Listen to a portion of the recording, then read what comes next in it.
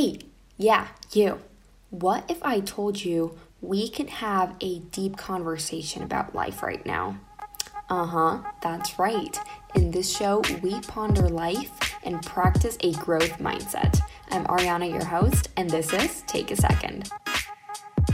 Hey, you guys. Hello, and welcome to this show where we talk about life and talk about Jesus and talk about really good things that make us think and grow. So we are approaching the end of this series of the 4 R's of life because this is our 4th one, but I might have mentioned at the start of this season that there will actually be a 5th R. So even though we are approaching the end to this series, there is still one left after this episode. So obviously, stay tuned. So today's R is re-enter. Last time I talked about how the first 2 R's really push us to spend time with ourselves in deep thought.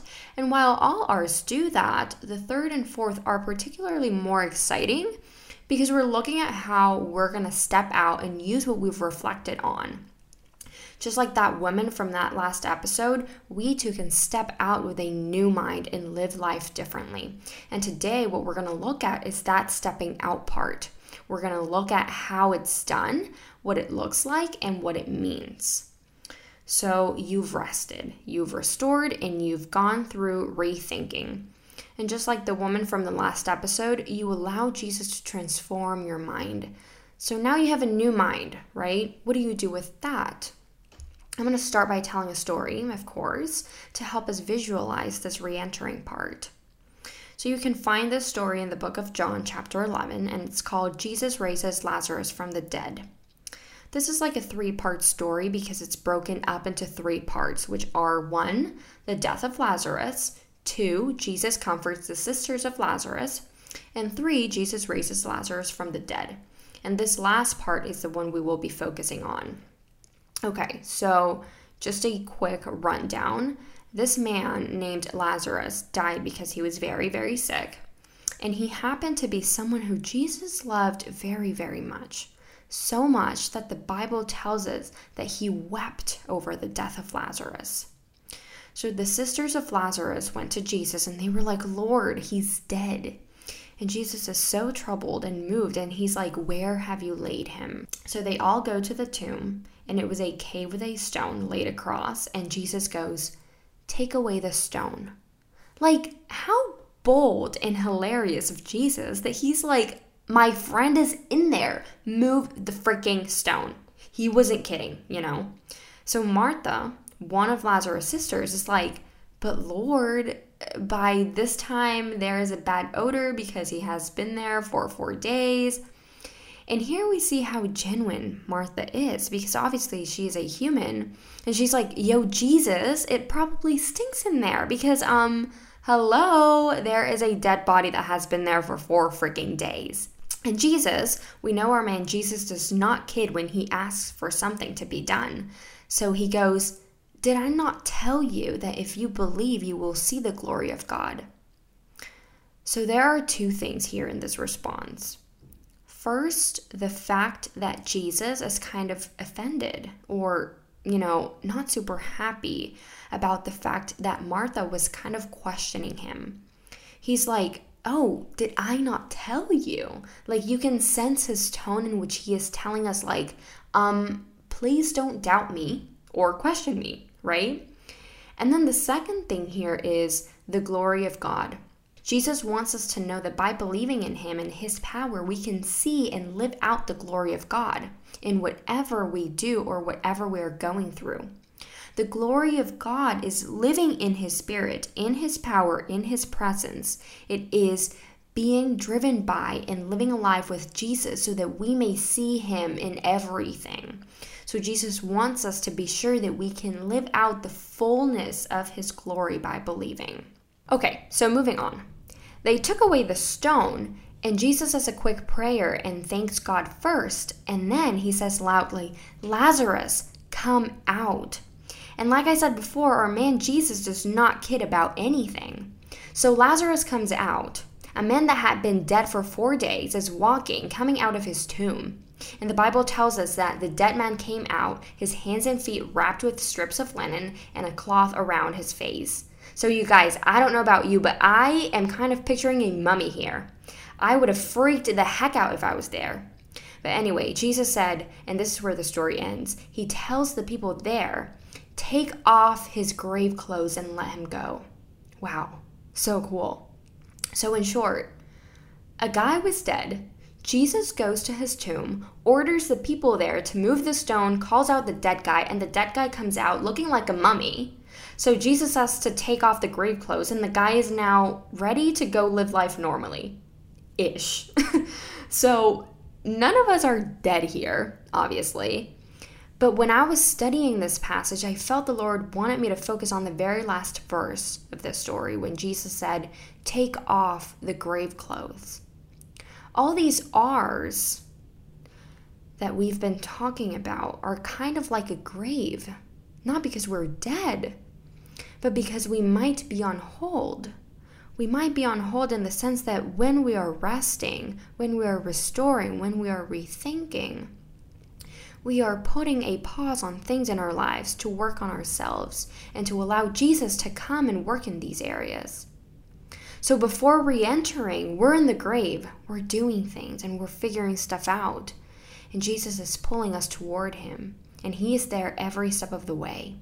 He makes sure we rest, we restore, and we rethink so that once we come out new. And we see this in this story. Jesus tells Lazarus, yo, come out and take off your grave clothes. He's like, man, you are dead, but you cannot go out into the world looking like dead, looking like a freaking mummy. He's like, take off your grave clothes. Jesus wants you to take off your grave clothes. Jesus wants you to take off anything that signals you're old. Jesus wants you to take off anything that has to do with your past, anything that once held you back, anything that pulls you away from him. Jesus wants you to leave it behind, to leave it in the grave, because that is where it belongs. Jesus tells us anything that you've struggled with before is not allowed to re-enter with you. He's like, take it off. Don't wear this ever again, because that is not your identity. When you re-enter, Jesus has already given you rest. Jesus has already given you restoration. Jesus has already given you a rethinking process with his mind. And he gives this to you so that you can wear that as your new identity. These things come from him so that you can find your new identity in what he says about you, how he looks at you, how he thinks of you. When you step out, when you re-enter, you cannot do it with the same habits, same mindset, same way of doing things. No. You're in the grave for a while, going through a process that is supposed to change you, that is supposed to give you something new to step out with. And Jesus is the one giving us this. Jesus is the one telling us, come out of that grave and take off your grave clothes. And Jesus would not be telling us to come out if he is not going to be there with us. And he's not going to tell us to take off the grave clothes if he doesn't have something new to give us. But of course he does. So think about where there might be a pause or a hold in your life right now. What things are you in the grave for that you're having to work on and improve and give to Jesus? Maybe you're in the grave trying to break an unhealthy habit or routine. Maybe you're in the grave because a particular sin is holding you back from Jesus and you're working on that. Maybe you're in the grave professionally because your work life is looking a little cloudy or unclear right now. Maybe you're in the grave with your faith because you don't know where you are at with it. But just think about those things that you're like, wow, I really don't want to continue living my life with this. I really want to leave this behind. Know that you can. Know that you can take off the grave clothes and re-enter with your new identity in Jesus.